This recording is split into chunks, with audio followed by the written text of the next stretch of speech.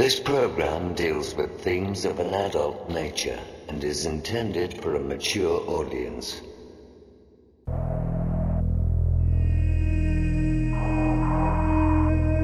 The very word secrecy is repugnant in a free and open society.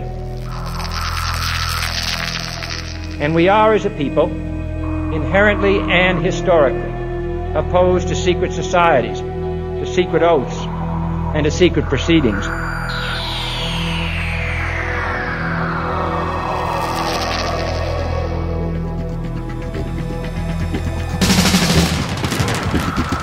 Our differences worldwide would vanish if we were facing an alien threat from outside this world. And yet, I ask you, is not an alien force already among us? Exopolitics, paranormal phenomena, and deep analysis of current world events. From somewhere in the desert, between Area 51 and Roswell, blasting across the planet, the Manticore Network proudly presents Veritas, because the truth will set you free.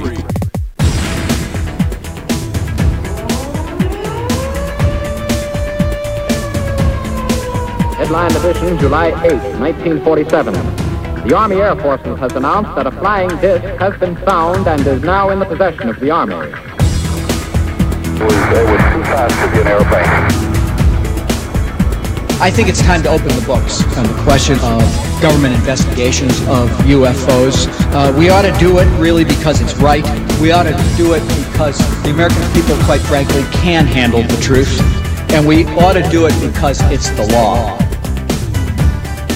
Be skeptical. Do be as skeptical as you want, but by all, don't close your mind.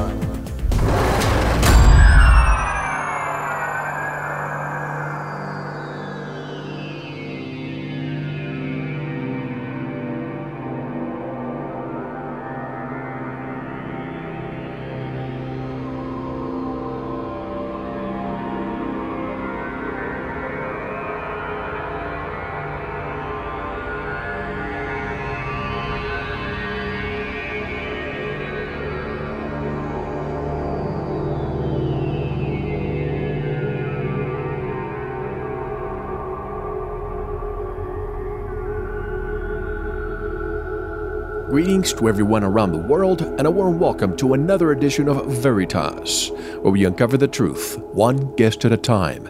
For those who dare to seek, Veritas is the place where they shall find. I'm your host, Mel Fabregas, and I sincerely thank you for joining me once again. And if this is your first time, make yourself at home. I want to thank all our members. As always, you are keeping Veritas alive.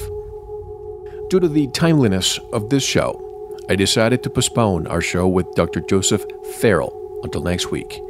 There is a preview right on our website that will keep you on the edge of your seat. And by the way, Robert Morningsky is back. You will hear a show with him very soon. But tonight, we have 3 segments for you. The first one includes someone who has come forward with a solution to the Gulf of Mexico oil spill. His solution not only can seal the leak, but can also allow BP to continue using the oil or the product without having to dig again. It is a security mechanism that can prevent a similar disaster from occurring in the future, something that regulatory agencies should mandate.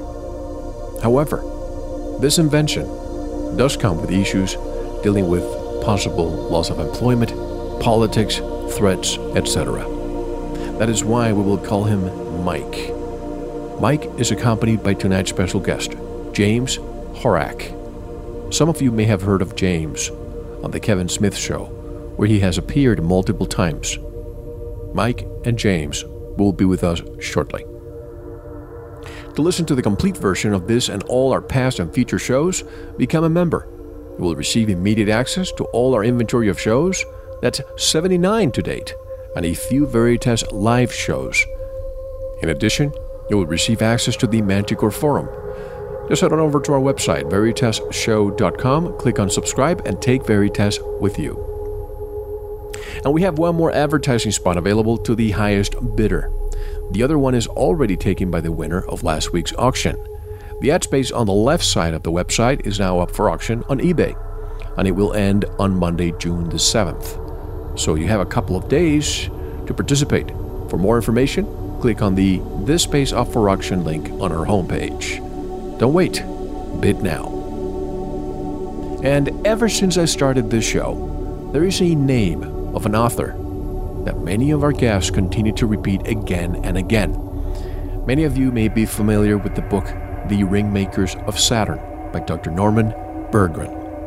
I have spoken to a few guests regarding Dr. Berggren, and they have all told me that Dr. Berggren does not accept any interviews. If you know me by now, you know that's not sufficient for me. Last night, I decided to track Dr. Berggren down. I found his contact information and decided to place a phone call today. I wish I had recorded the conversation, but I did not. First of all, I asked him if he would accept an interview, and he said yes, but not right now. You see, he is working on something that may rock the proverbial boat. It's the answer to the Clementine probe.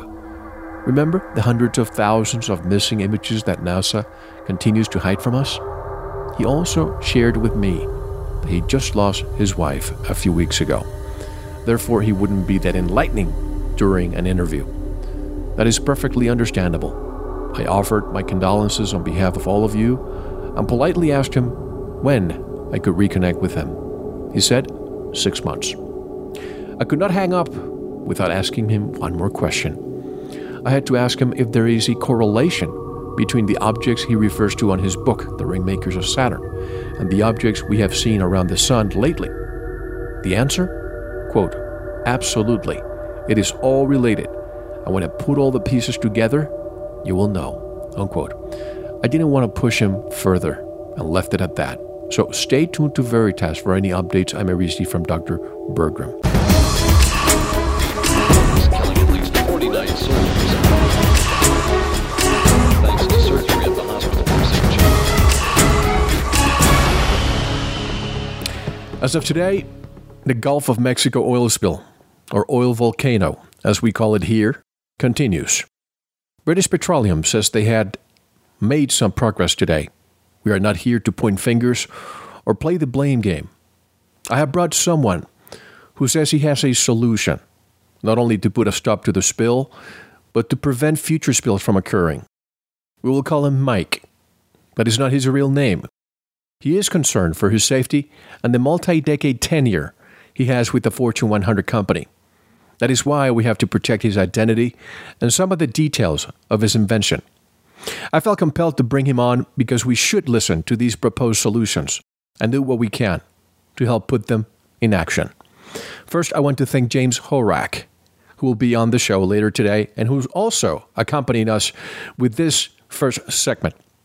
Mike listened to James Horak on the Kevin Smith Show, and they connected. James came to me with Mike's plan, and here we are. First of all, hello, Mike and James. Welcome to Veritas. How are you? Hello. Hello. Great to be here. My pleasure. And once again, James Horak, who's going to be our main guest tonight, is spending some time here with Mike to explain what solution we can foresee with Mike's invention. Mike, first of all, why don't you tell the audience as much as you can? Of course, once again, we have to keep your identity private in the meantime, but tell us who you are and what kind of solution are you proposing for this disaster? Well, I've been working in the chemical engineering field for several decades, nearing the end of my tenure with, as you said, a Fortune 100 company. And, frankly, over the years, I've seen many interesting chemical-related upsets in processes outside of the oil industry, and have witnessed several over the years inside of the oil industry. Mike, if you get closer to your microphone, please. Basically, good. I'm here to talk about some technology that may be useful, in my opinion, to stop this leak that we have in the Gulf presently, but more importantly, I'm not certain that this is the only time this will happen. I expect it in the future with the number of oil wells and rigs that we have up and down the coast that there's the potential for this to happen over and over. And frankly, I'm concerned that not enough money, thought, and effort in terms of engineering are spent designing ways to predict these types of disasters, first of all, and to have the proper equipment in place to mitigate quickly when a disaster occurs of this nature, to turn it back and fix it in a timely manner to minimize the level of damage that's done to our natural resources. James, once again, how did you get in touch with Mike, and what compelled you to convince him to come forward and mention what he has to offer? Mike got in touch with me after an interview on the Kevin Smith show. I had offered an idea of a device that I thought might work, although I'm not a mechanical engineer as I spoke, and I wanted to start a ball rolling.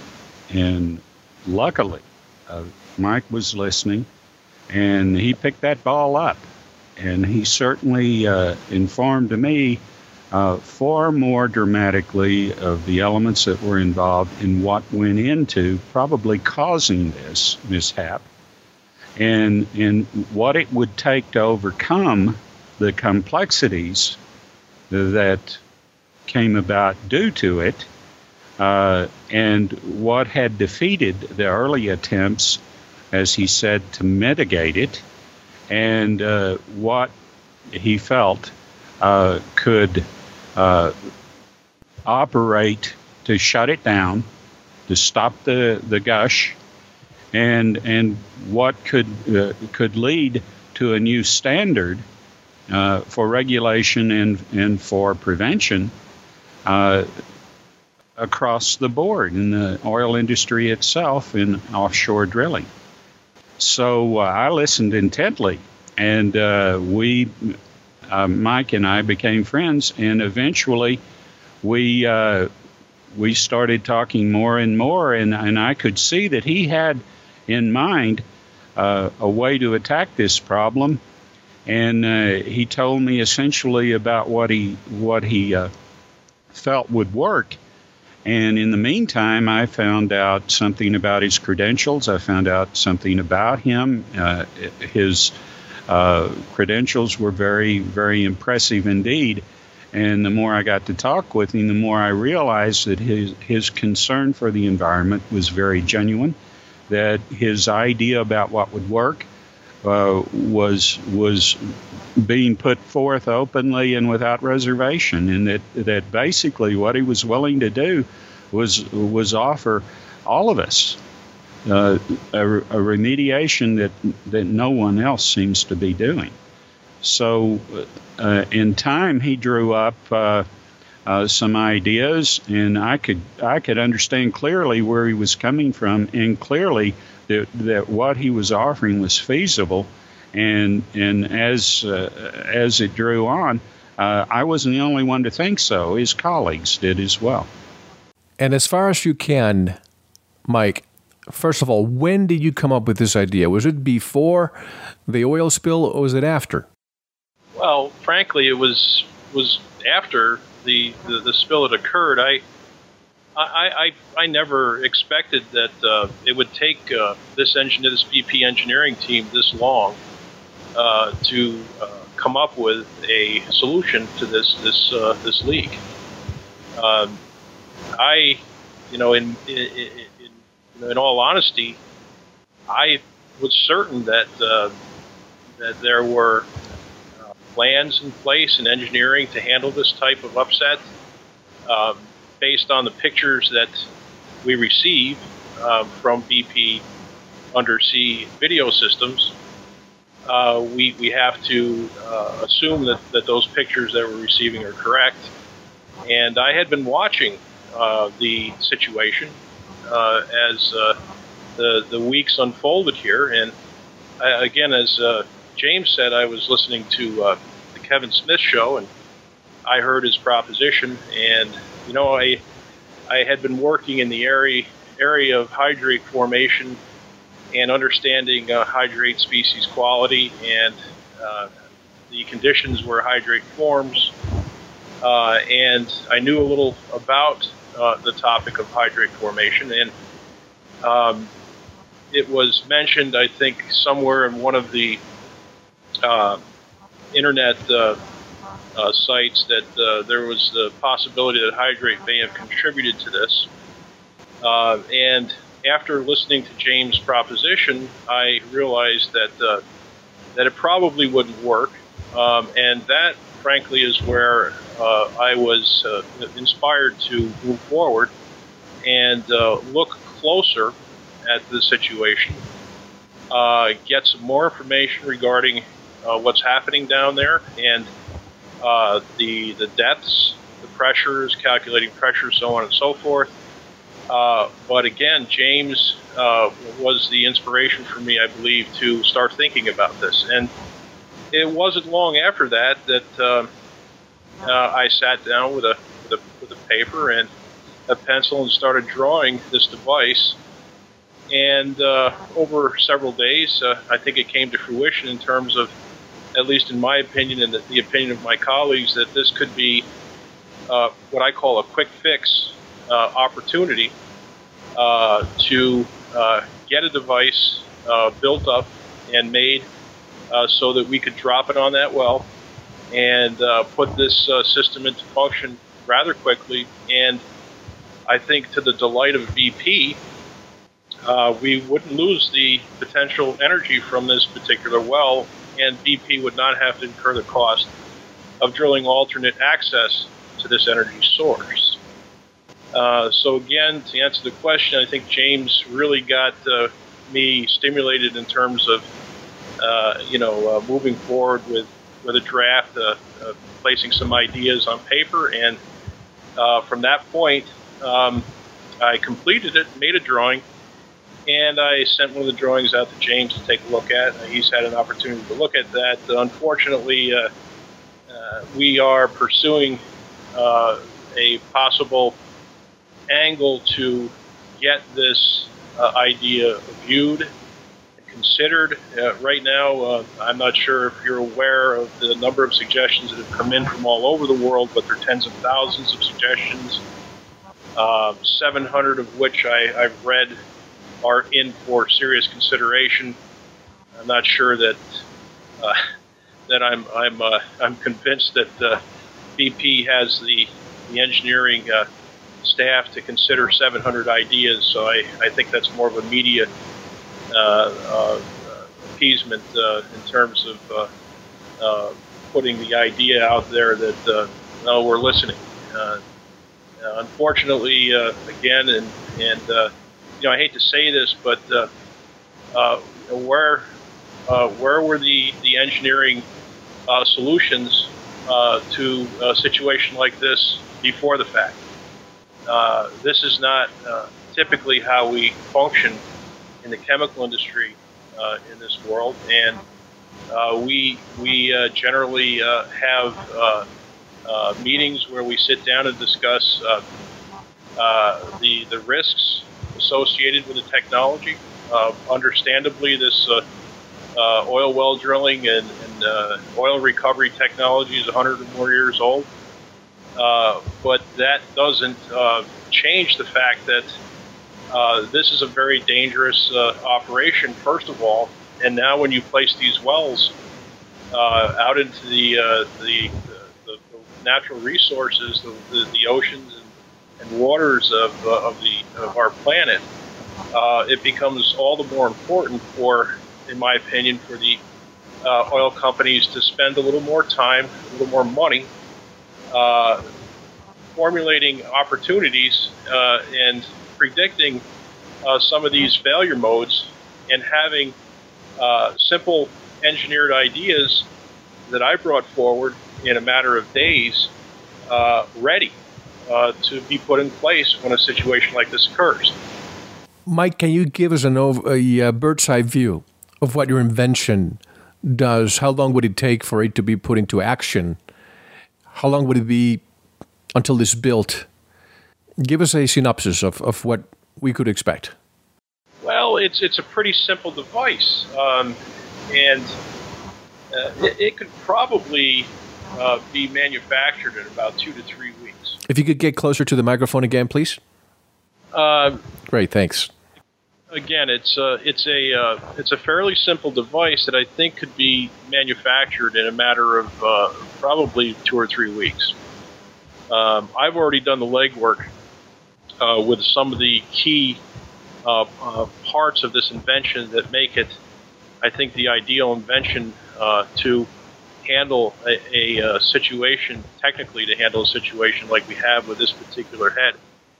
And I think the beauty of this particular idea is the fact that it does require a clear top point to be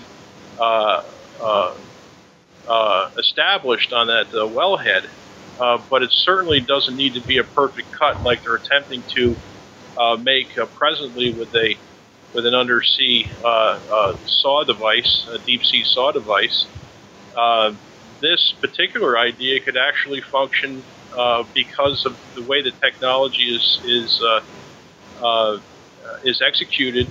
It could actually function very well on a jagged edge surface. So it's a situation where we just need to simply show about 3 feet of that wellhead, and if that means blowing away some of that sand that's around what I see there, if those photographs, those videos that I'm looking at are correct, this guy could be lowered over the existing pipe, secured in place, and at that point there's an accessory flange mounted on the top of this unit that would allow them to either connect whatever technology they need to connect to do whatever they need to do with the product that's spewing out of that pipe right now. But I would like to make it clear that there is another technical consideration here, is that when you have an explosion and you have a pressure front that moves through a long diameter of half-inch wall piping, I think this is roughly 25 inches in diameter, that you can't predict what kind of damage may have been done below the surface.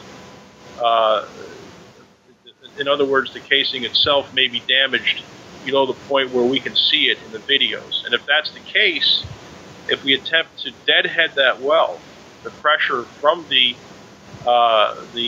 product internal may rise to a level where, if we've created a flaw from the explosion, then we may have a tear that occurs below the surface, and if that happens, we're in trouble. So with this particular device, it would allow them to at least slow the flow of release into the water while they brought in whatever accessory piping they needed to bring in to get the product to a separator to separate off the natural gas and the oil and get it to a super tanker. So, like, Mike, like a faucet, you could close it, you can open it as you wish without having to lose, as you say, the existing equipment that's already in place to extract oil from that area. Exactly. If you look at that top fix device that they attempted to put on there, they could mount that if they so chose to, they could mount that top fix device to the flange on the top of my unit and use that as a host for whatever other piping or accessory that they need in order to handle this oil and reclaim it. Mike, have you had any peer review or anybody within your company take a look at your design? Frankly, no. And the reason for this is that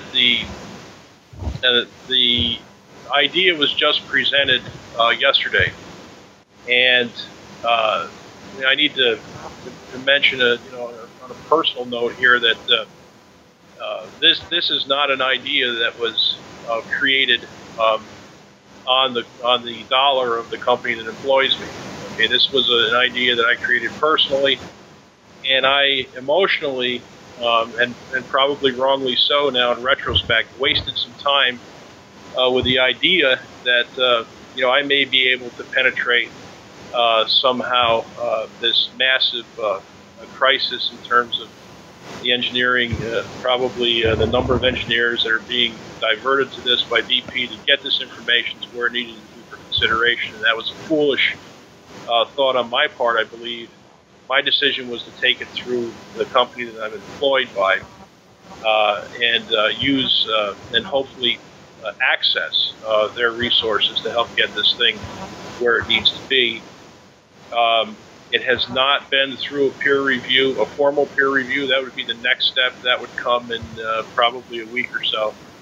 We would sit down with a number of very talented engineers, and we would sit as a group and try to shoot holes in this idea. And if after we get through that peer review, we have no holes, or we have maybe some small changes that need to be made in the design for whatever reason comes out of this discussion, then we would make those changes.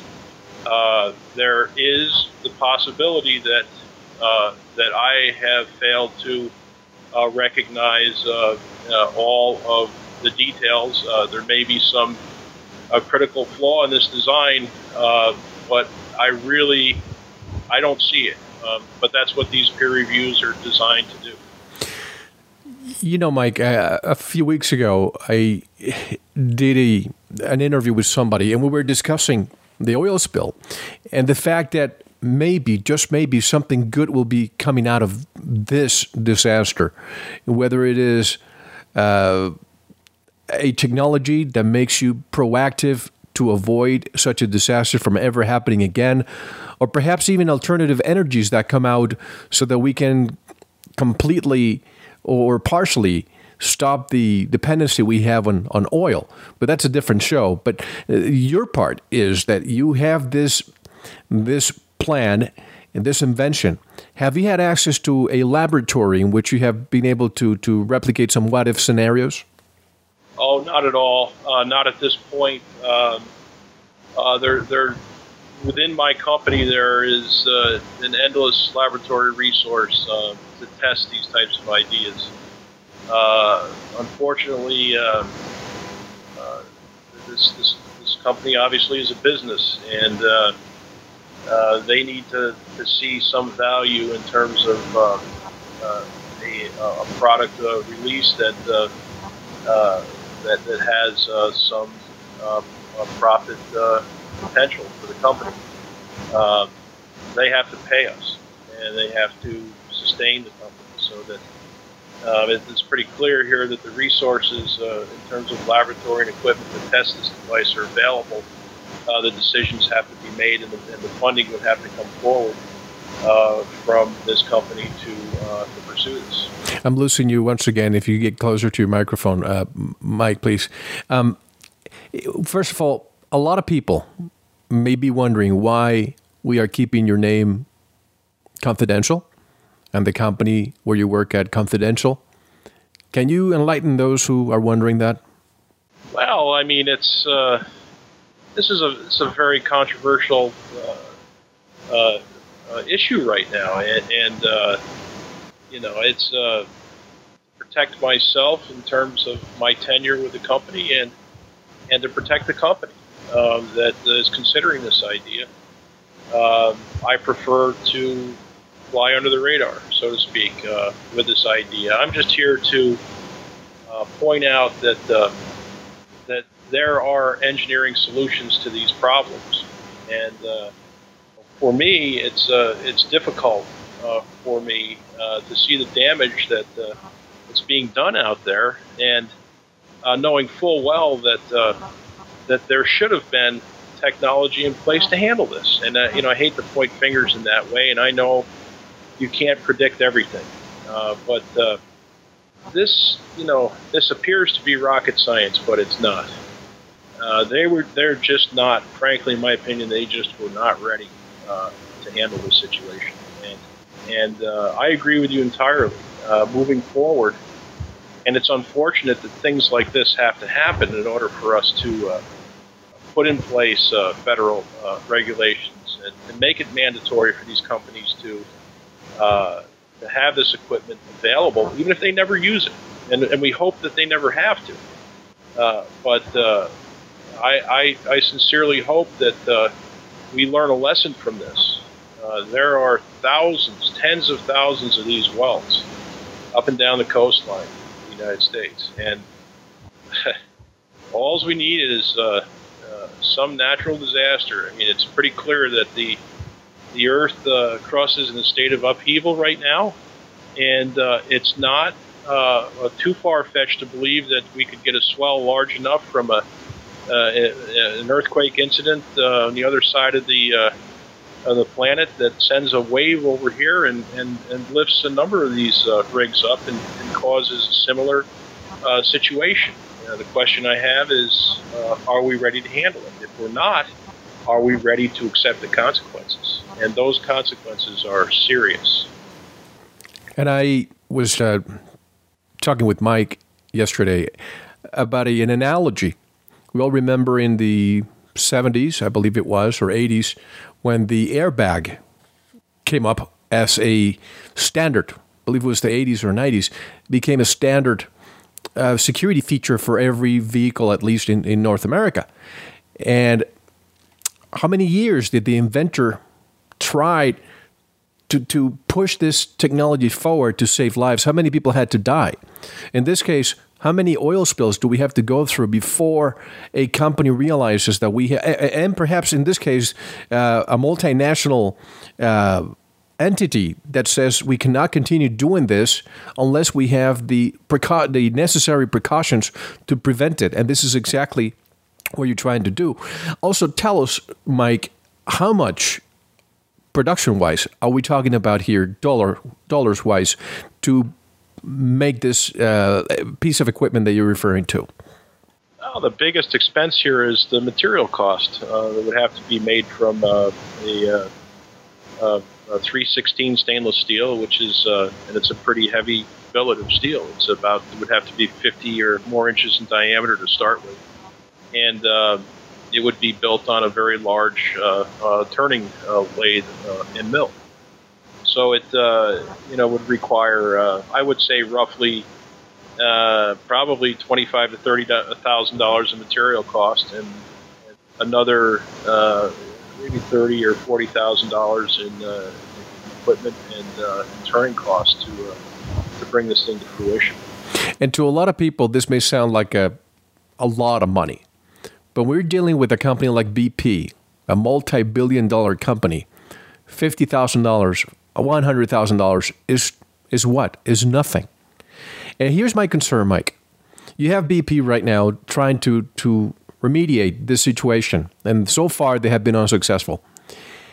If somebody like you, and as you mentioned, 700 others are proposing solutions, don't you think that BP may be hesitant to allow anybody from outside the company to claim, and I hate to even talk about corporate egos here, and boards of directors that may be looking at the chairman of the board, the CEO, Tony Hayward, for answers?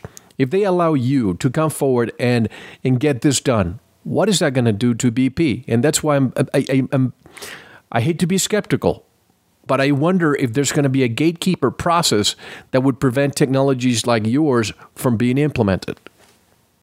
Oh, well, I mean, in the land of the corporation, anything is possible. This is, again, politically charged. There's professional ego involved in this, but I have to say that I'm certain that there are good people that are working very, very hard on this problem within BP that have honest intentions, and I don't want to paint those individuals as evil with what we're discussing here. I'm sure they're not, and I know that they're doing the best that they can.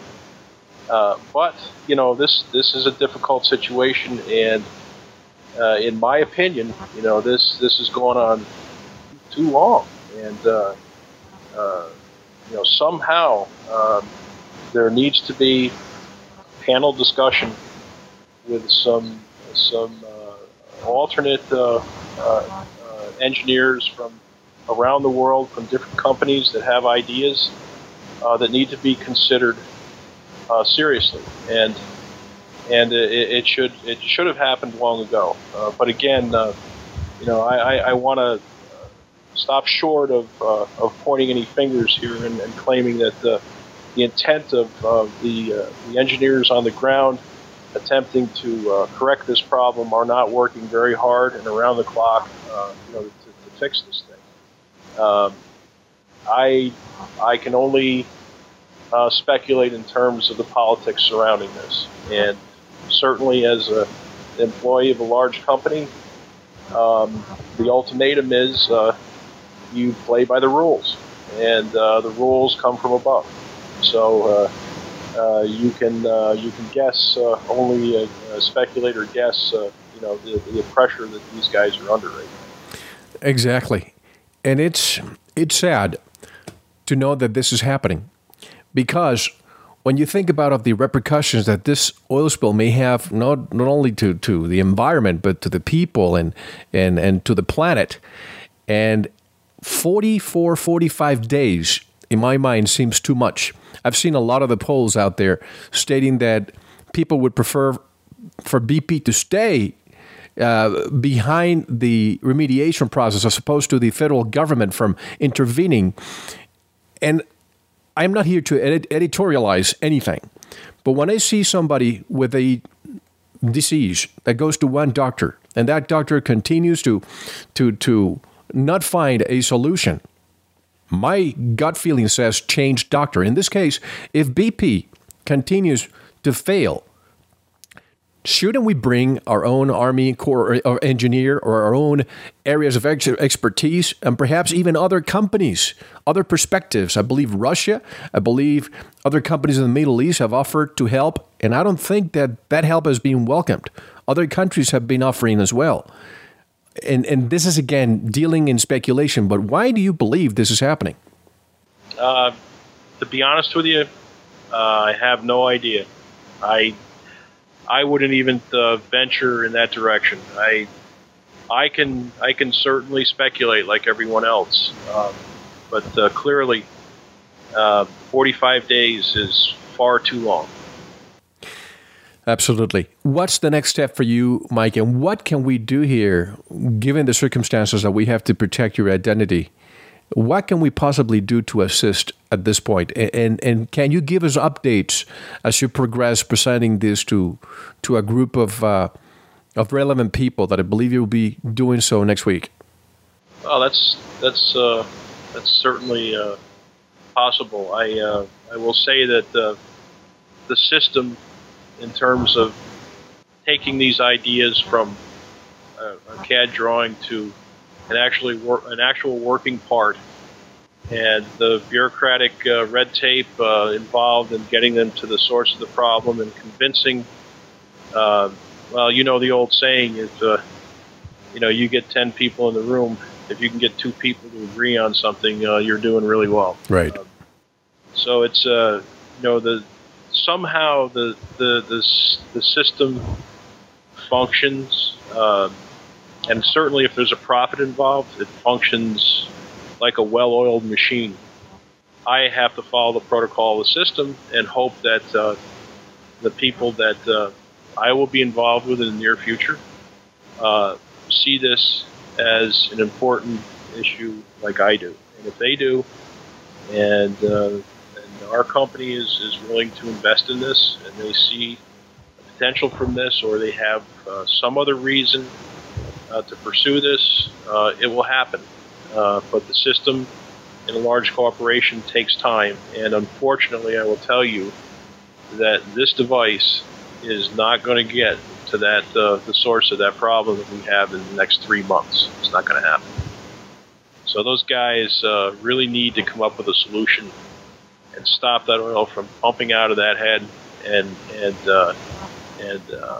mitigate the damage to the environment that I think not enough people are paying attention to. This should be a public outcry, in my opinion, based on the damage that our children will have to face from this disaster for years to come is immeasurable, in my opinion. And not only that, but we have people like Professor John Searle, people like Mike, who have an idea, who have an invention, and have to remain somewhat under the radar or keep part of the important aspects of their inventions secret to prevent companies, perhaps with ulterior motives, from stealing the idea, the technology, maybe patent it, and then all of a sudden sequestering it from being used in the future. Is that a concern to you, Mike? Oh, that can happen. Absolutely. It's a situation where one oil company may see it as a competitive advantage to have this capability and not allow a clear system solution like this to be distributed amongst all the oil companies. Yes, just imagine. I don't mean to interrupt you, but just imagine if you're a country and you're looking for a company to drill in the coast of your country, and you have people companies coming with proposals, and only one company has a device that may prevent oil spills from happening. Which one do you think they may go and accept? Well, it's pretty clear to me, but unfortunately that I'm not sure the environment or these types of issues are the first order issues of consideration in these discussions. Mm-hmm. I think we know why the oil companies are in business, and they're there to make a profit. Bottom line. Yep. Okay. Well, Mike, is there anything else you would like to share with the world at this point? Well, that pretty much sums it up for me. I just, again, on a personal, note, I feel I'm so concerned. People really need to pay close attention to what's going on here, and demand that everything that can be done is done to mitigate, to stop the damage. But that's not the most important part right now. The damage has already occurred, and it continues to occur. They need to pull every possible opportunity that they have to get this oil up off the seafloor and to get it out of the water before it does any more damage. So there are two fronts here. There's one, how do we handle the damage that we've already done? How do we reclaim the oil before it does any more damage? And obviously we need to stop that well. So from my perspective, I only hope that they can get the politics out of the way and do what needs to be done for the environment, and that they're smart enough. I hate to say it that way, but I hope they're smart enough to recognize that this is very serious, and this is an environmental crisis that threatens the planet. And on the second segment of the show, we'll also be discussing with James Horak other people who have come forward, people who are veterans of the show. David Sarita has a solution to be able to absorb the oil that has been spewing everywhere.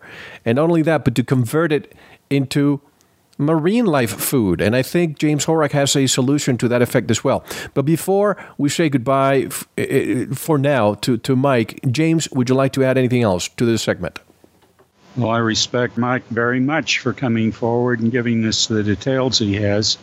His invaluable information opens up a whole new vista to the understanding of the whole world for the problem and the industry involved. I cannot express enough gratitude to Mike for this type of information and for his almost wholehearted disclosure of it.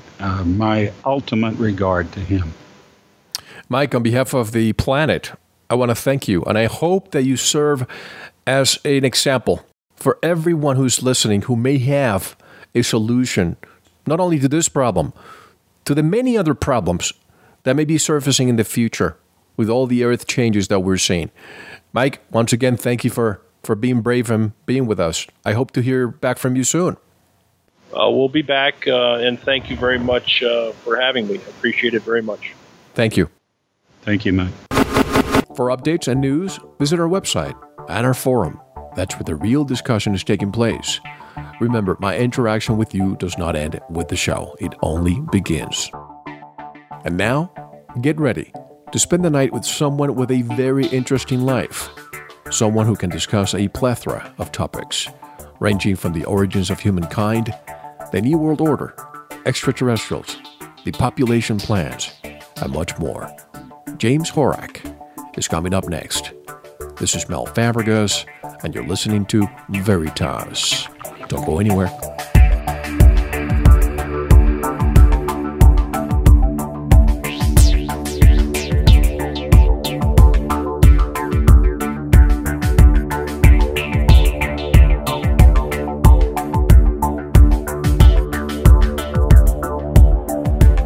Most of the great music you hear right here on The Veritas Show is supplied by the independent artists from Jamendo.com. If you hear a song you like, go over to our homepage, veritasshow.com, click on the guest, look up the song, and download it. You can even buy the group's CDs, in many cases right there at Jamendo.com.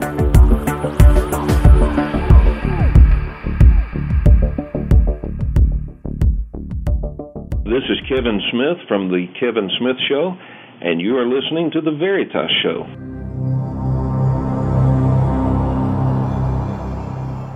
For those listening, I want to give a bit of a background as to how we connected with James Horak. He is our special guest tonight. Many of our listeners also listen to The Kevin Smith Show, as I said before. Kevin has been on this show. I have been on his show. We seem to share many philosophies. One of them is to explore every avenue. If we continue interviewing the same people over and over again, our minds will become stagnant. That is why every so often we bring people who may not be known, but we deem that the information they have to share is so important that we have to disseminate it. And it is up to all of us to discern what we hear and make of it whatever we want. But like Kevin, I won't close the door to the unknown. That said, it was Kevin who interviewed James Horak a few times, and the requests I have received to interview James have not stopped. So I'm glad we have him today. We spent some time talking yesterday, and he touched so many subjects that I want this interview to be a conversation.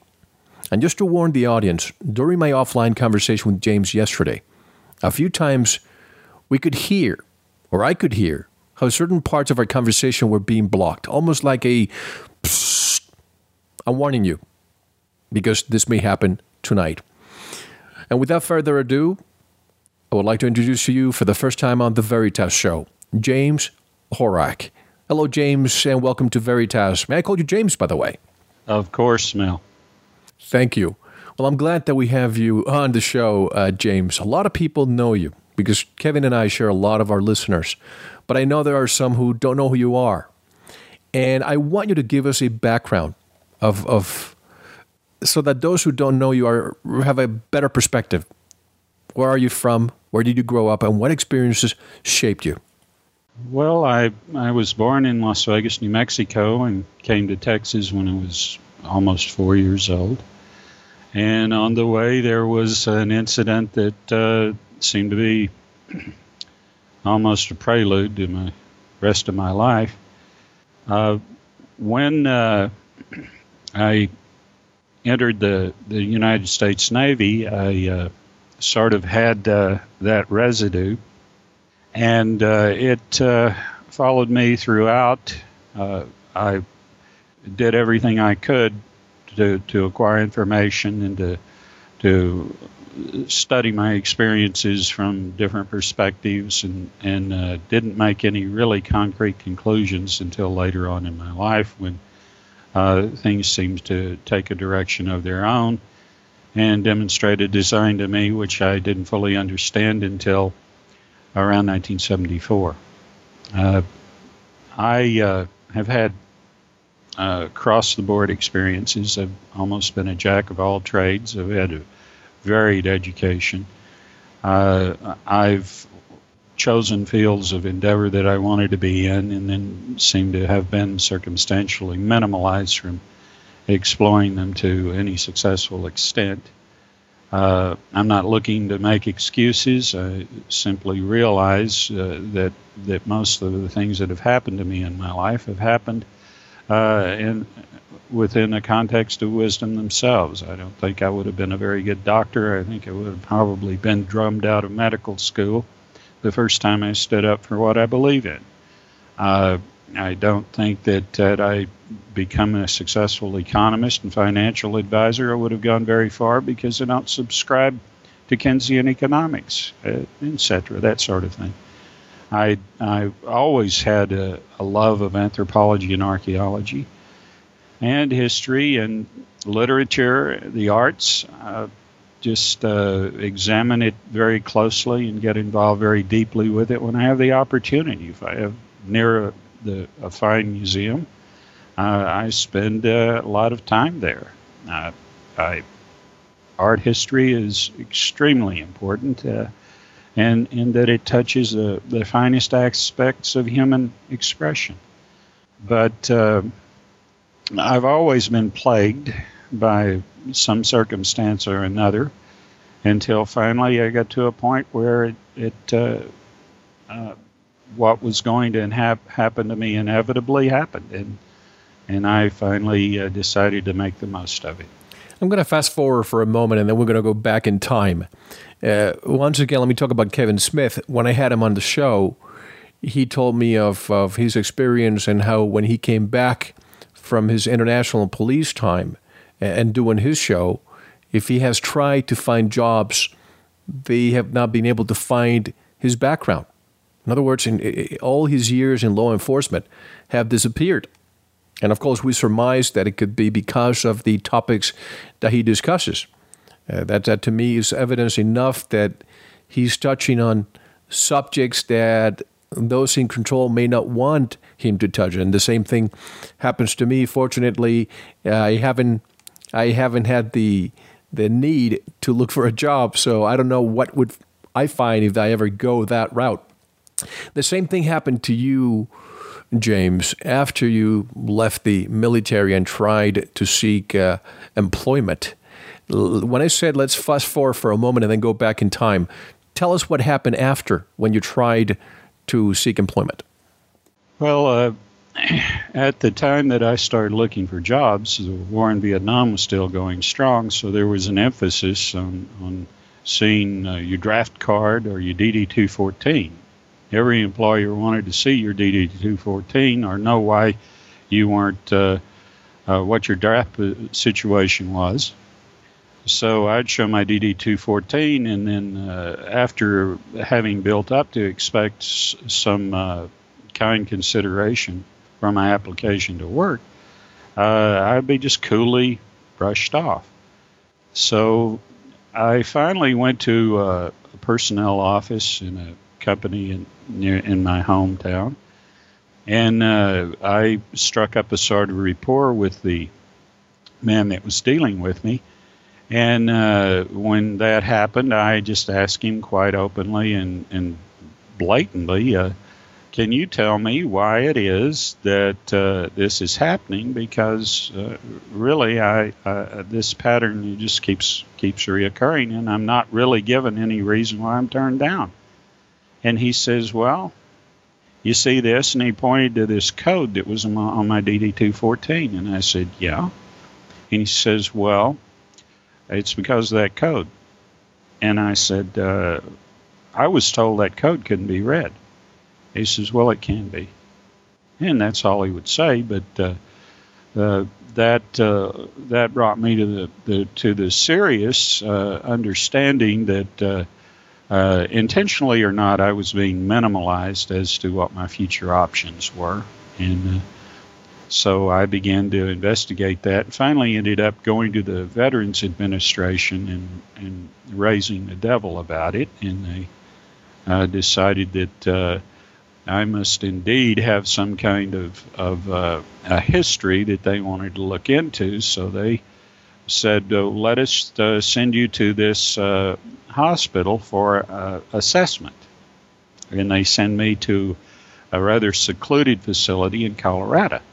I'm in Texas, where when I arrived at this facility, Fort Lyons, Colorado, I was given the inpatient job of assistant registrar and had access to all the patient's files, past, present, and so that was sort of reminiscent of what happened to me during my medical discharge from the Navy, when I was sent to the Philadelphia Naval Hospital and given the job of assistant librarian and given access to some rather very, very sensitive people. Do you remember? This was in the 70s, I presume? No, this was in the 60s. 60s. Do you remember any key findings while you were a librarian? At the assistant librarian at Philadelphia Naval Hospital? Yes. Yes, I was exposed to some people that had been part of a very delicate experiment, something that has been continually attempted to be swept under the rug, and I saw firsthand that these people existed and that the rumors and the stories about this experiment were true. I don't want to go into this in any extent or actually name the experiment or anything, because these people I know are still alive, and I don't want any kind of undue attention to be borne down on them so that their situation changes in the least in any adverse way. What else did you find that you could share with us?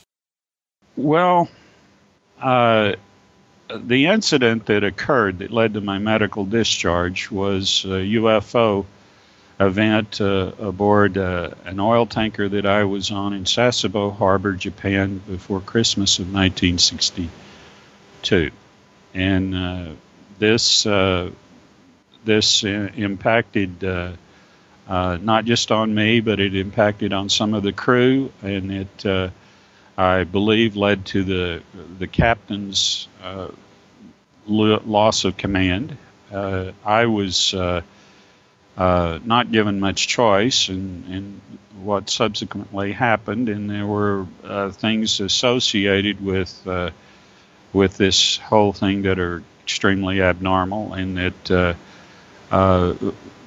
the only reason that I was given a quick release from the Navy and allowed to go on is that any time that I was questioned, I would simply say, well, there were lights and they were doing what I knew they couldn't do, so I must have been hallucinating, and let it go at that.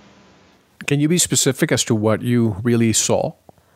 I was under duress at the time, hadn't eaten that day, and we were being worked until late in the night. I'd already had a physical ailment.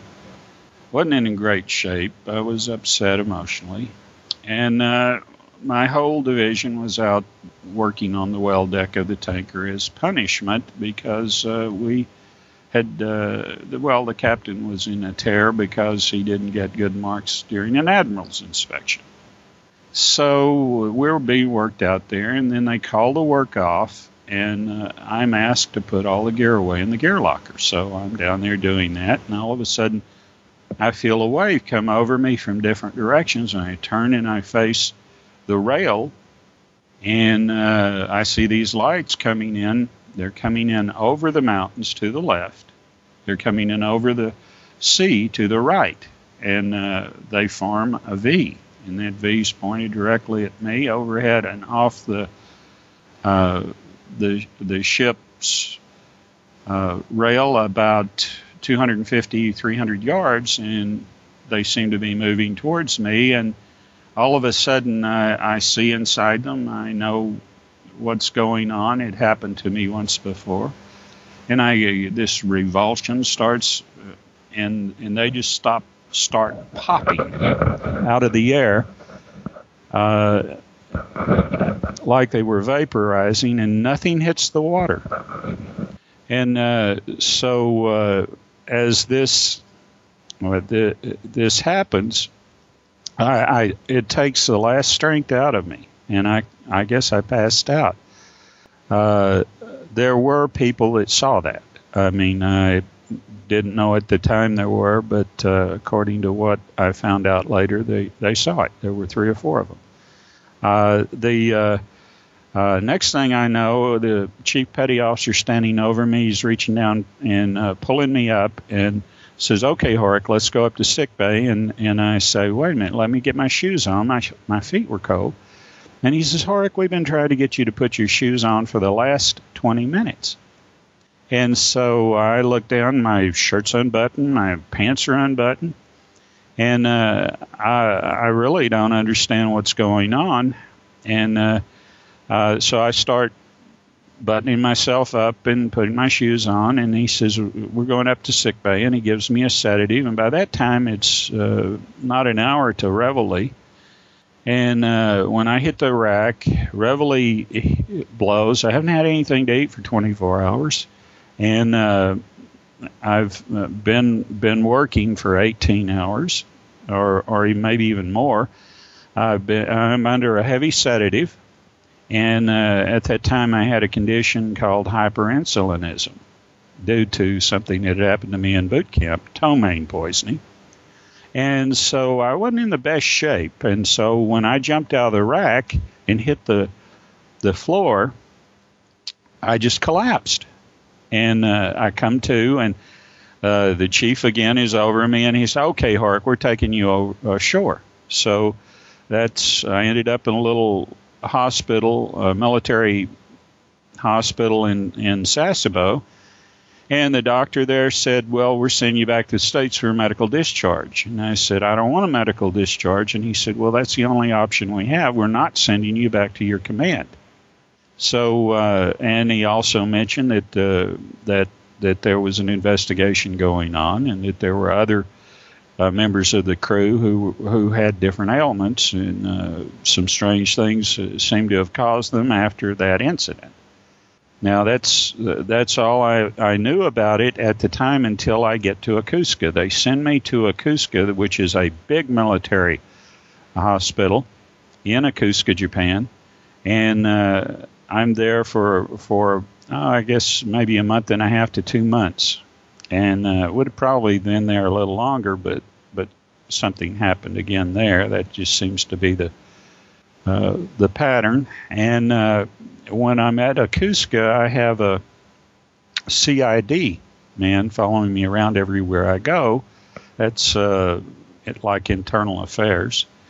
And this guy and I became good friends. He was a native-born Russian. He spoke a number of languages exceedingly well, had all kinds of money, and he was a lower rank than me.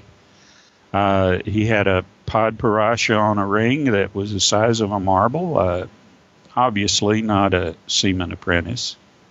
And we became such close friends. He gave me his picture and his address and said, "When you're in New York, look me up." And I've still got the picture, and I've got his address and name on the back of it.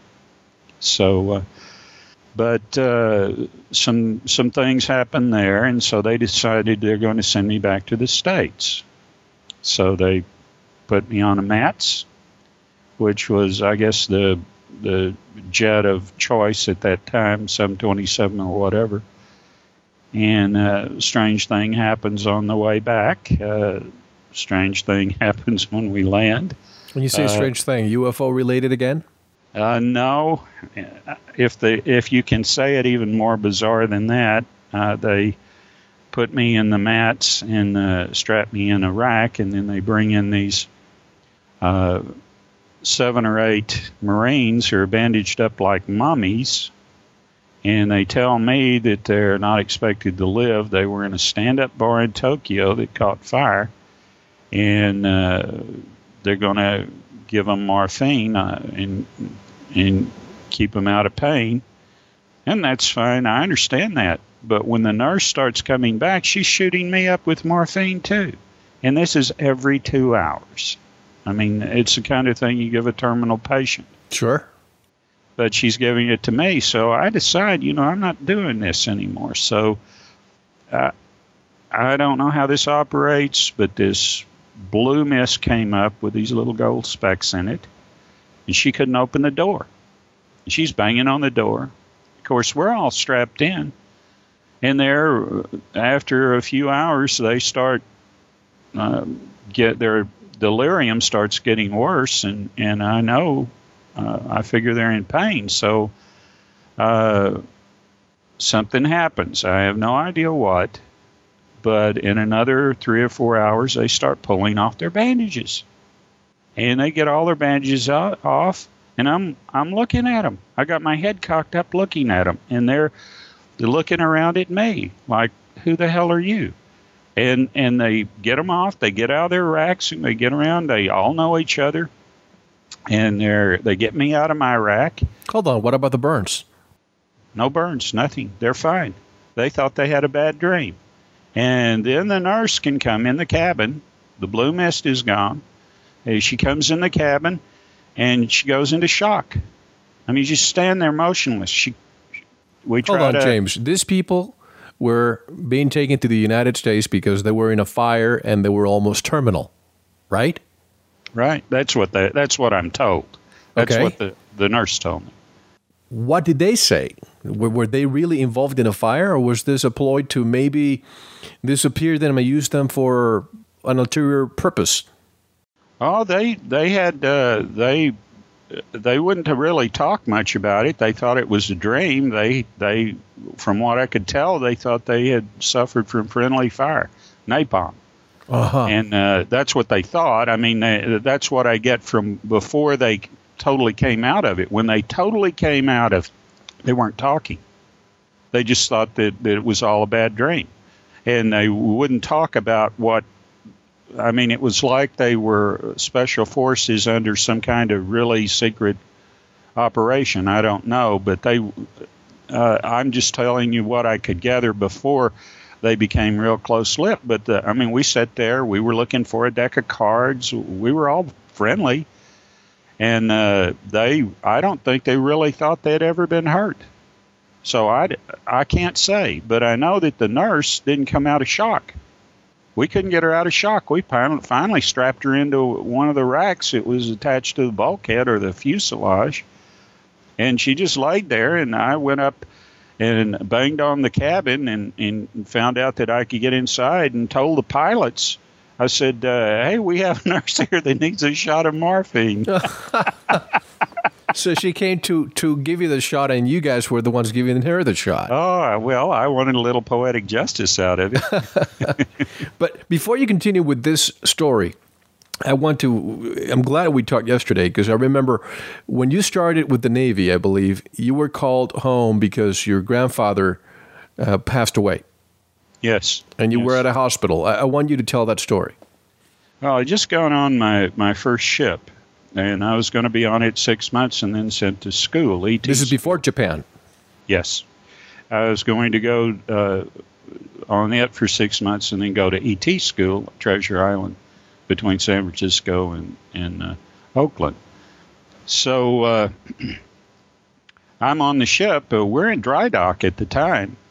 And this was a new ammunition ship, the newest in the fleet, and it was being fitted with M-frames so that they could shoot these cruise missiles, or not cruise missiles, but Regulus missiles that the light and heavy cruisers were carrying. And we could shoot it over to them on these high lines real fast, and they could load up these cartridges that were under the missile launch real fast. It was an experimental thing. So they were in the dry dock getting fitted for these at Hutter's Point. And so I get this message that my grandfather's dying from my mother. And so I apply for emergency leave and take off. And on the way back from emergency leave, I have a layover in Albuquerque, New Mexico. And I'm sitting there reading a novel. And this man walks by and he stops and he says, how's that novel? It was a real popular novel at the time, Catcher in the Rye. Oh, yeah.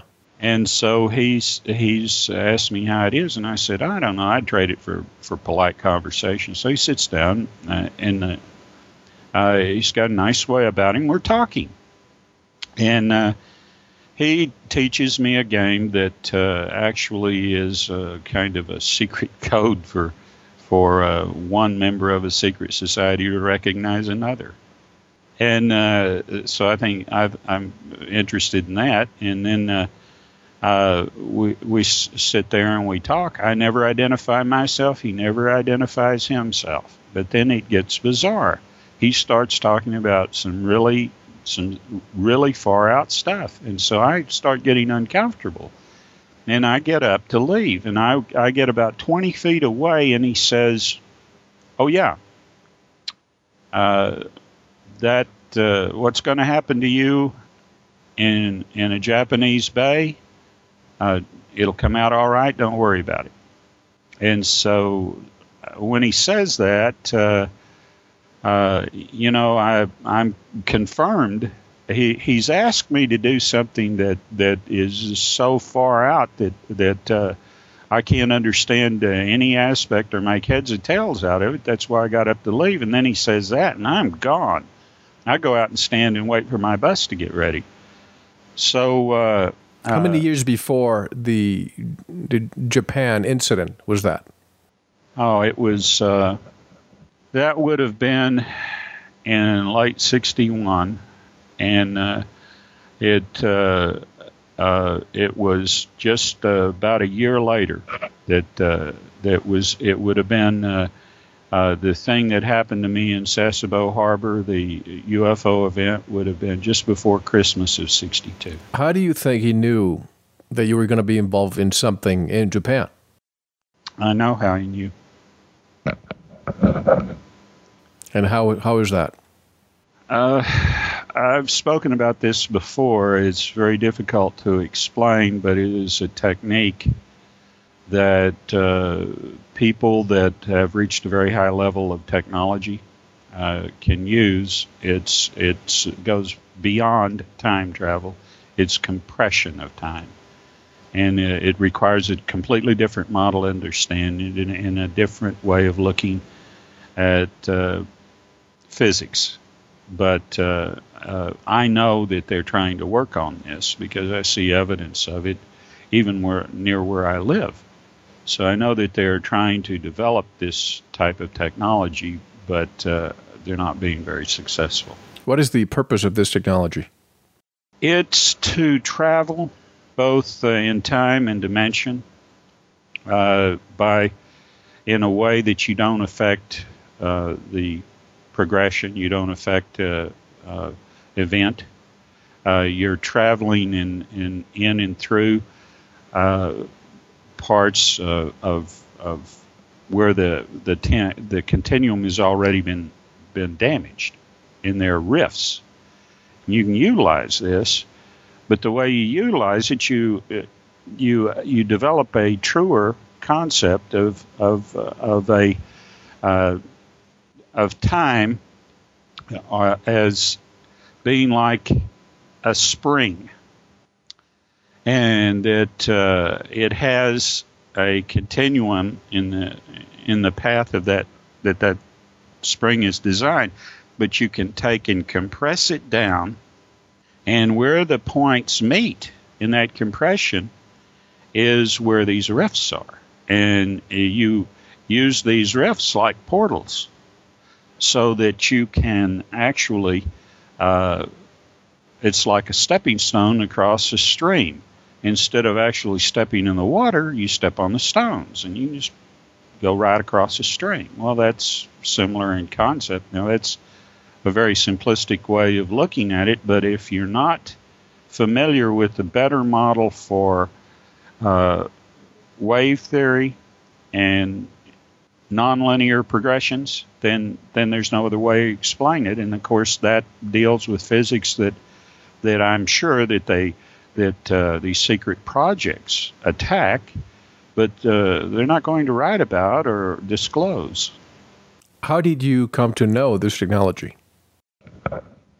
Well, I can't account for many things that I know. Now, I read everything that I can when I'm involved in something that's that has happened in my life that has no explanation. I have an obsession to resolve anomaly. I mean, I always have. It has led me to places I wouldn't have gone otherwise. And when this happens, and I come up against the mindset wall of conventional science over and over again, I understand that I don't think it's ignorance. I think that these people build on artificial reality out of very superficial theory and thesis, and then stonewall the mainline science and technology in order to control technology and to control, in many ways, the discovery that every human being on this planet has a right to know about. Is this something that is in the possession of the United States or perhaps a group beyond government? Well, I think that there has always been a group beyond government, and I believe that it has been detected by various writers and journalists and fellow scientists over the last 200 years. And I think Jules Verne is most of his work is antecedent to the fact that there was a secret technology that he wrote about, because absolutely when you read Jules Verne, there are essentially no really great leaps taken. Absolutely. I'm so glad that you mentioned Jules Verne, because I almost hardly talk about this with anybody. But if you read Jules Verne and you look at the technology he talks about, is what we have today, over 100 years after? Well, look at Captain Nemo. Captain Nemo is the best example I can think of. We don't today. We have a school of historians. We have a school of science. We have a school of this, a school of that. We have come so far away from believing that one man can have the magnificence and genius of so many men in the past. You know, the last one was Nikola Tesla, and they did everything they could to obscure Nikola Tesla from the public. I mean, here is the man that single-handedly pioneered the whole field of electronics. There is absolutely nothing in electronics today that he didn't envision. Now, look at the last 5 years of this man's life. What does he do? Is he being interviewed? Are journalists going down talking to him? Are scientists coming trying to get ideas? What? No. No, he's in a hotel in New York. Yeah, and he goes down and feeds pigeons. That's his life. He's considered a pariah. The media plays up to it. The FBI is watching him. And why? Because he is brilliant. Because he is one of those men out of time geniuses, like Da Vinci, like so many, Michelangelo, like so many of these people that, if you give them the laboratory, if you give them the access to industry, they'll take you to the stars. What do you estimate happened to those people, the Teslas of the world?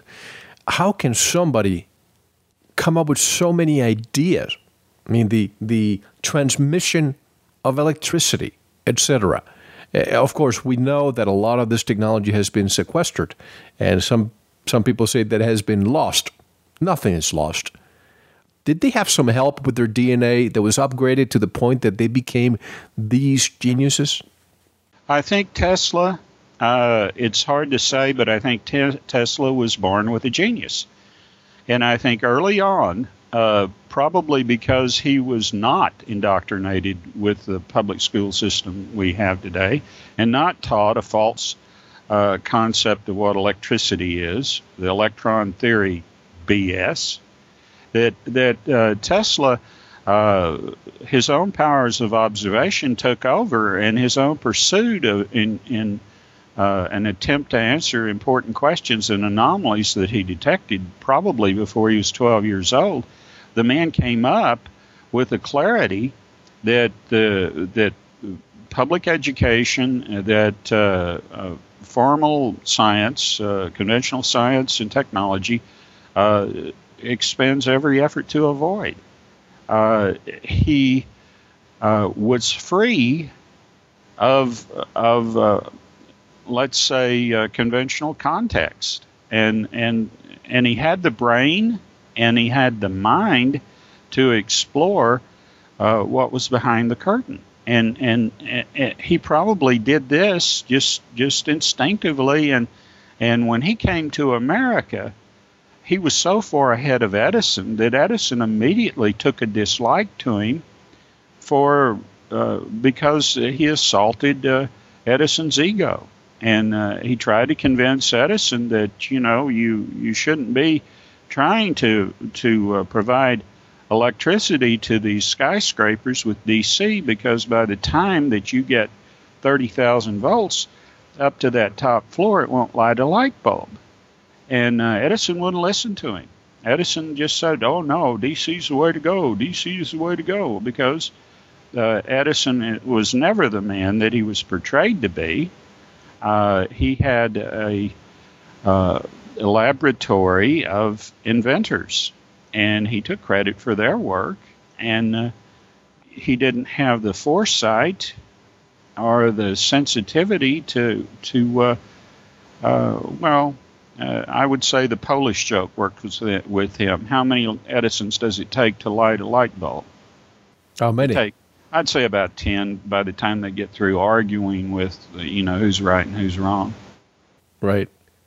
And then J.P. Morgan came along.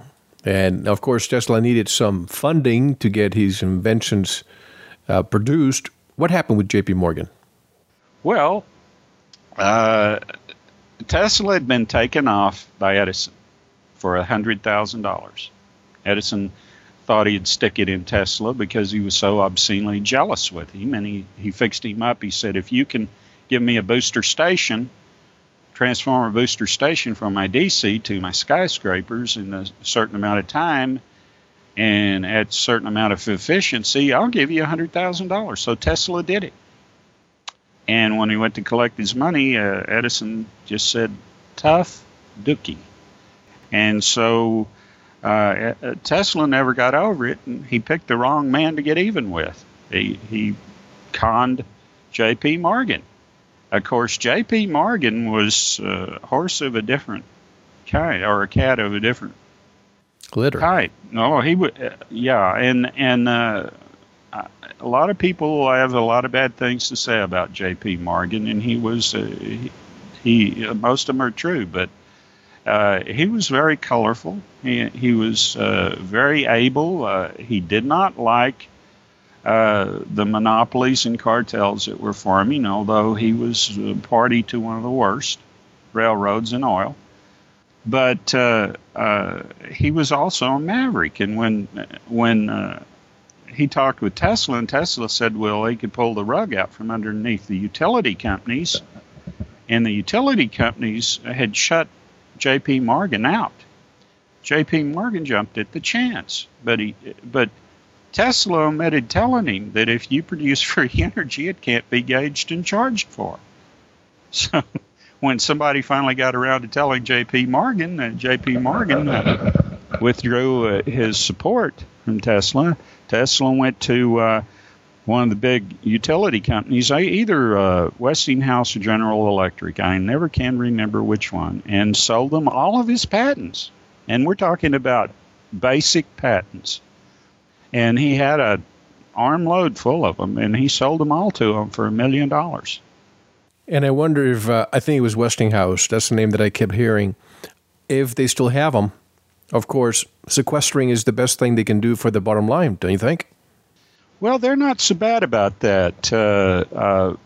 Now, there were a lot of patent pendings and a lot of patent applications that Tesla had already applied for, and that were on the record that were for particle weapons, beam energy weapons, all kinds of really far out stuff that the military industrial complex has taken and run with. But these these were in that safe that the FBI plundered after his death. Do you think that Tesla was the root or the inventor or the precursor of what we know today as directed energy weapons? Oh, yes. Yes. The thing about Tesla was that he loved to prove a point.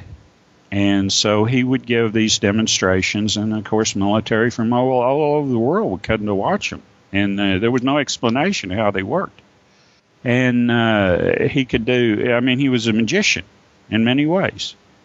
But Tesla began to understand that the people that were going to corner him into a mold were not the kind of people that he wanted to do business with. He didn't want to harm humanity. He didn't want to create bigger and better weapons. But when his demonstrations could only draw people if that's exactly what he did, and it was a sad, pathetic thing. And I've seen other men suffer this way when they try to do something that has ramifications vastly beyond weaponry, but then it's come in, taken, and then just condensed to weaponry, with all the other ramifications totally ignored. And that's what I think broke him. I think that he was a broken man those last 5 years of his life, and that is a comment on the state of humanity, on this, well, not humanity, but the state of our society today. So basically, he lost it all, and then was given enough money to live in that New York hotel until the day he died, because otherwise he would have been destitute. Well, and that was only out of the generosity of the company that bought all his patents. Right. I mean, they didn't have to do that. They did. They paid for a suite in the New York hotel up until in perpetuity, as long as he was alive, and gave him a stipend to live on, or else he would have been on the street. Why did he sell all his patents? Out of desperation?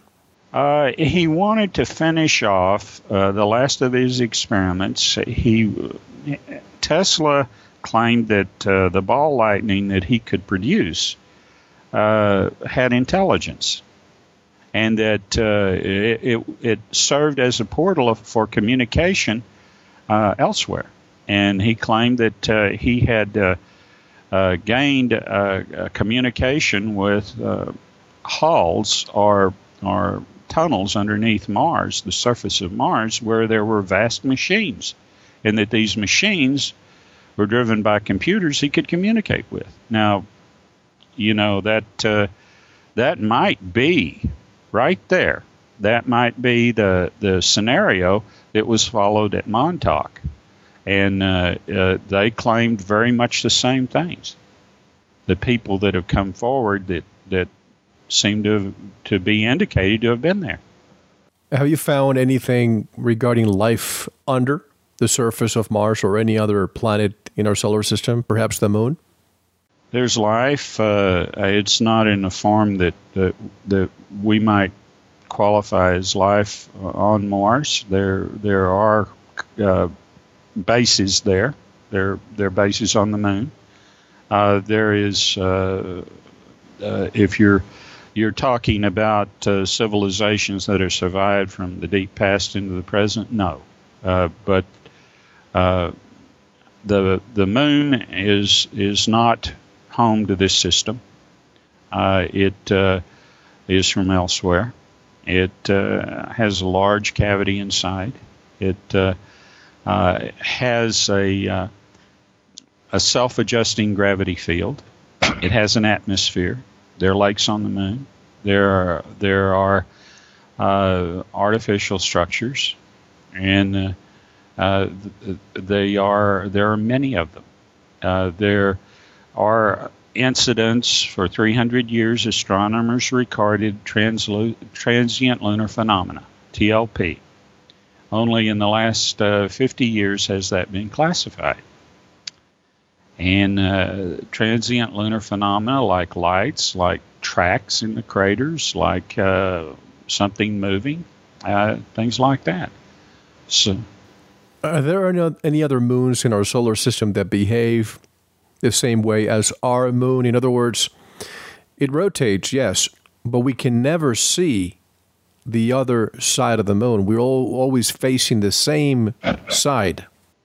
Well, you need to what you need to do is you need to observe the other moons and see what their geometric motion is with their planets, and if our moon's unique in that respect, that's another indication that that its origin is not from in this system. But it's almost as if it was placed to rotate the way it does on purpose, because there's something on the other side that wants to remain covert. Well, I think that's exploited. I don't think that the technology to do that has been available for some time, except by ET, and ET's not going to mess with it. It's just something that it's exploited. It's a hiding place. There are various astronauts that have suggested that the other side of the moon is lit up like cities. Well, that's what I'm saying. Yeah. What information do you know of what's on the other side that we cannot see? Well, they're absolutely right. There's a lot of activity there. I sold books online, and I had a book on the petrology of the moon. It was lunar petrology, and this book was about 280 pages. It was oversized paperback. I've got the receipt for it that I sold it to a Norwegian scientist who was just ecstatic to get it.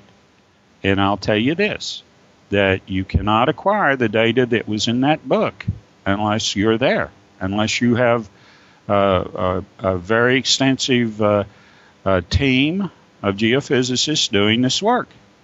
What book was that? It was. I can probably find the receipt where I've got the number for the book, and I've got the description and the publisher and everything. But evidently, I mentioned this book before, and nobody's ever really pressed me to go dig up the receipt and to give it to them. I mean, do you remember the name? No, but I can find it. I mean, I can assure you it exists, and that I can find a record of it, and you know, hopefully, maybe other people have seen this book and will come forward with it. But it's not a book of theory. It's a book of data that's taken from doing exploratory work that can't be done by probes. I was just going to say, a book on petrology of the moon. We went to the moon a few times, allegedly, and I say allegedly, folks, because I'm not a debunker of the Apollo mission, because I don't have enough information that convinces me that we didn't go or that we did go. It's in my interesting bucket. At the same time, I don't think we had the time to determine if there's petroleum on the moon. And you're saying there's a book that is scientifically written explaining the findings? This book will give you the mineralogy of the moon as exactly as anything that's been done on the Earth. And we have to take a short break very soon, our own one and only break, folks. But having said what you said about this book, there's a few books out there that if you go to Amazon, for example, I'll give you an example. Ingo Swann wrote a book called Penetration regarding remote viewing the moon. That book is out of print. And if you find it used every so often, it just goes about $1,000. The same thing happens to a book called The Ringmakers of Saturn by Dr. Norman Berggren, who I happen to have spoken on the phone today, because in almost every interview, James, the name of this man, this gentleman, comes along all the time. And the book, as you know, and as many of the listeners know, was published in 1986. It is out of print now. You cannot get it. But I decided to try to contact this gentleman because everybody told me that he doesn't grant interviews anymore. And if those who are listening know me, you know that it's not sufficient for me to say, no, I'm not going to pursue it. So I did pursue speaking to him today, and he will be with us in about 6 months. His wife recently passed away, so he's not in the most enlightening mood right now. But he is working on something very important. He's very busy trying to come forward with a theory to prove what happened to the Clementine probe. I also asked him before I hung up, I had to ask him this question. I said, is there a correlation between what you found on the rings of Saturn and what we're seeing around the moon? And he said, absolutely. Around the sun. Around the sun. Thank you for correcting. And once I'm done with my research, everything will make sense. So I look forward to Dr. Bergram's conclusions.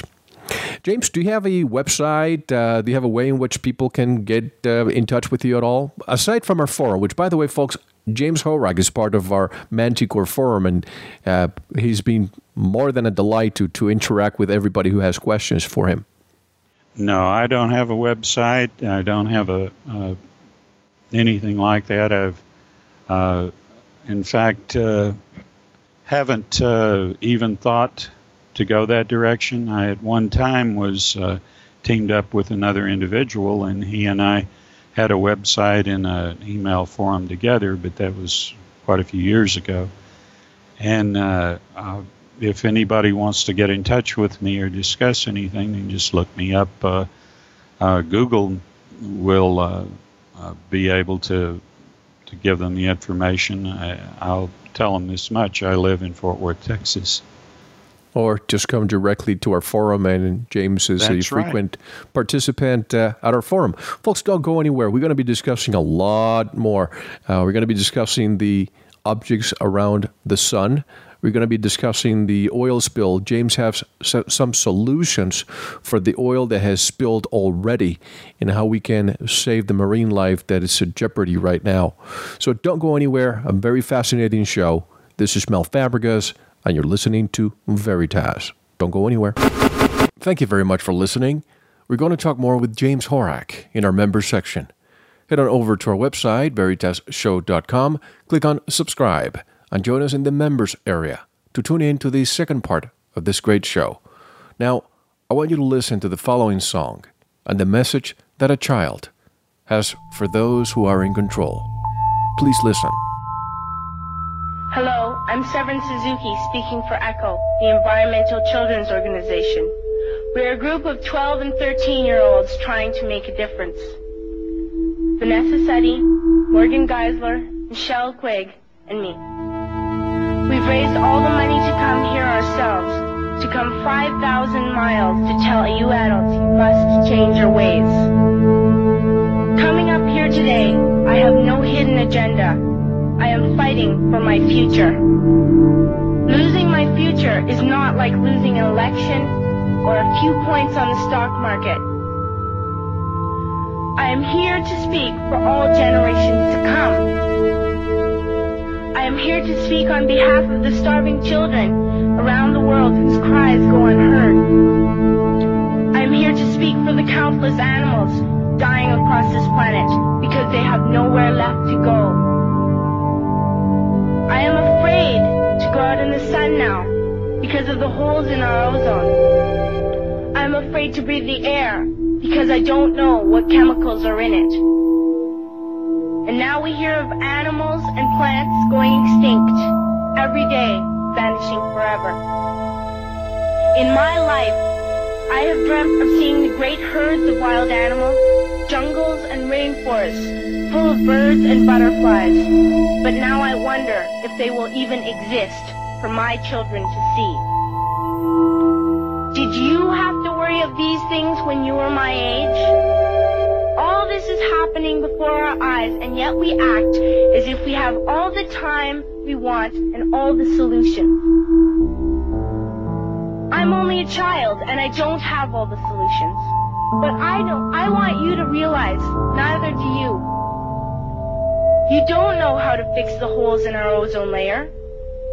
You don't know how to bring the salmon back up in a dead stream. You don't know how to bring back an animal now extinct. And you can't bring back the forest that once grew where there is now a desert. If you don't know how to fix it, please stop breaking it. Stop breaking it. Here, you may be delegates of your governments, business people, organizers, reporters, or politicians, but really, your mothers and fathers, sisters and brothers, aunts and uncles, and all of you are someone's child. I'm only a child, yet I know we are all part of a family, 5 billion strong.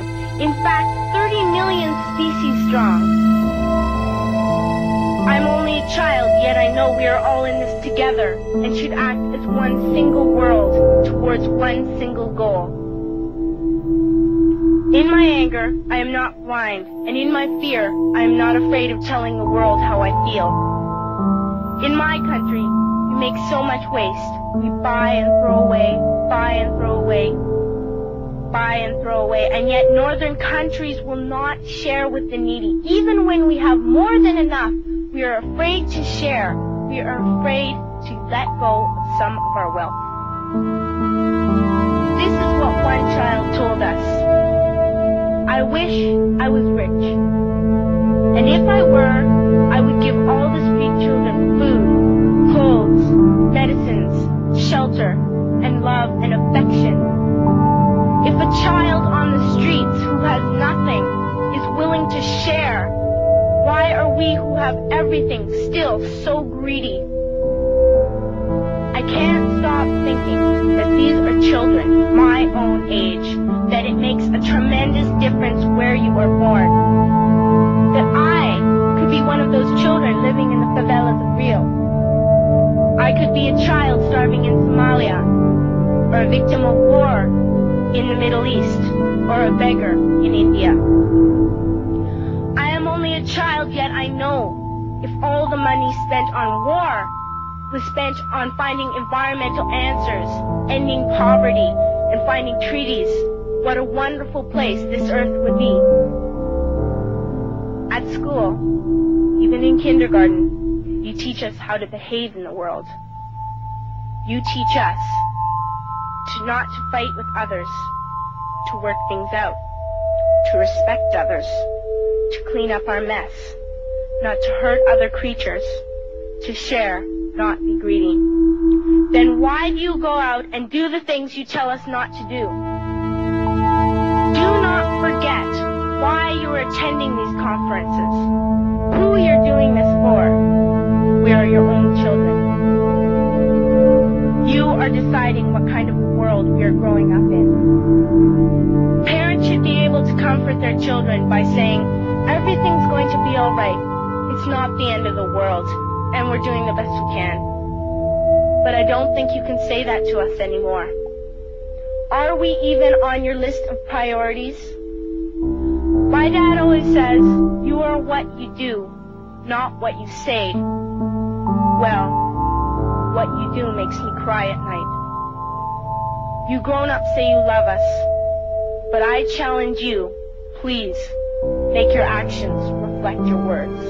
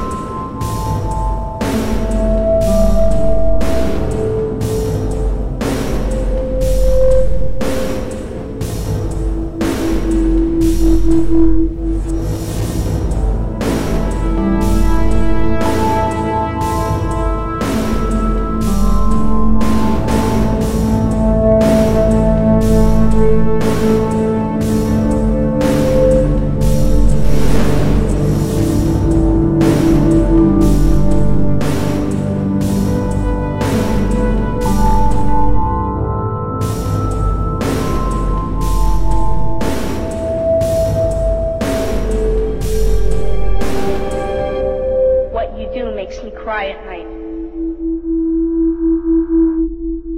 Howdy, this is Jim Mars, and you're listening to Veritas. Pay attention.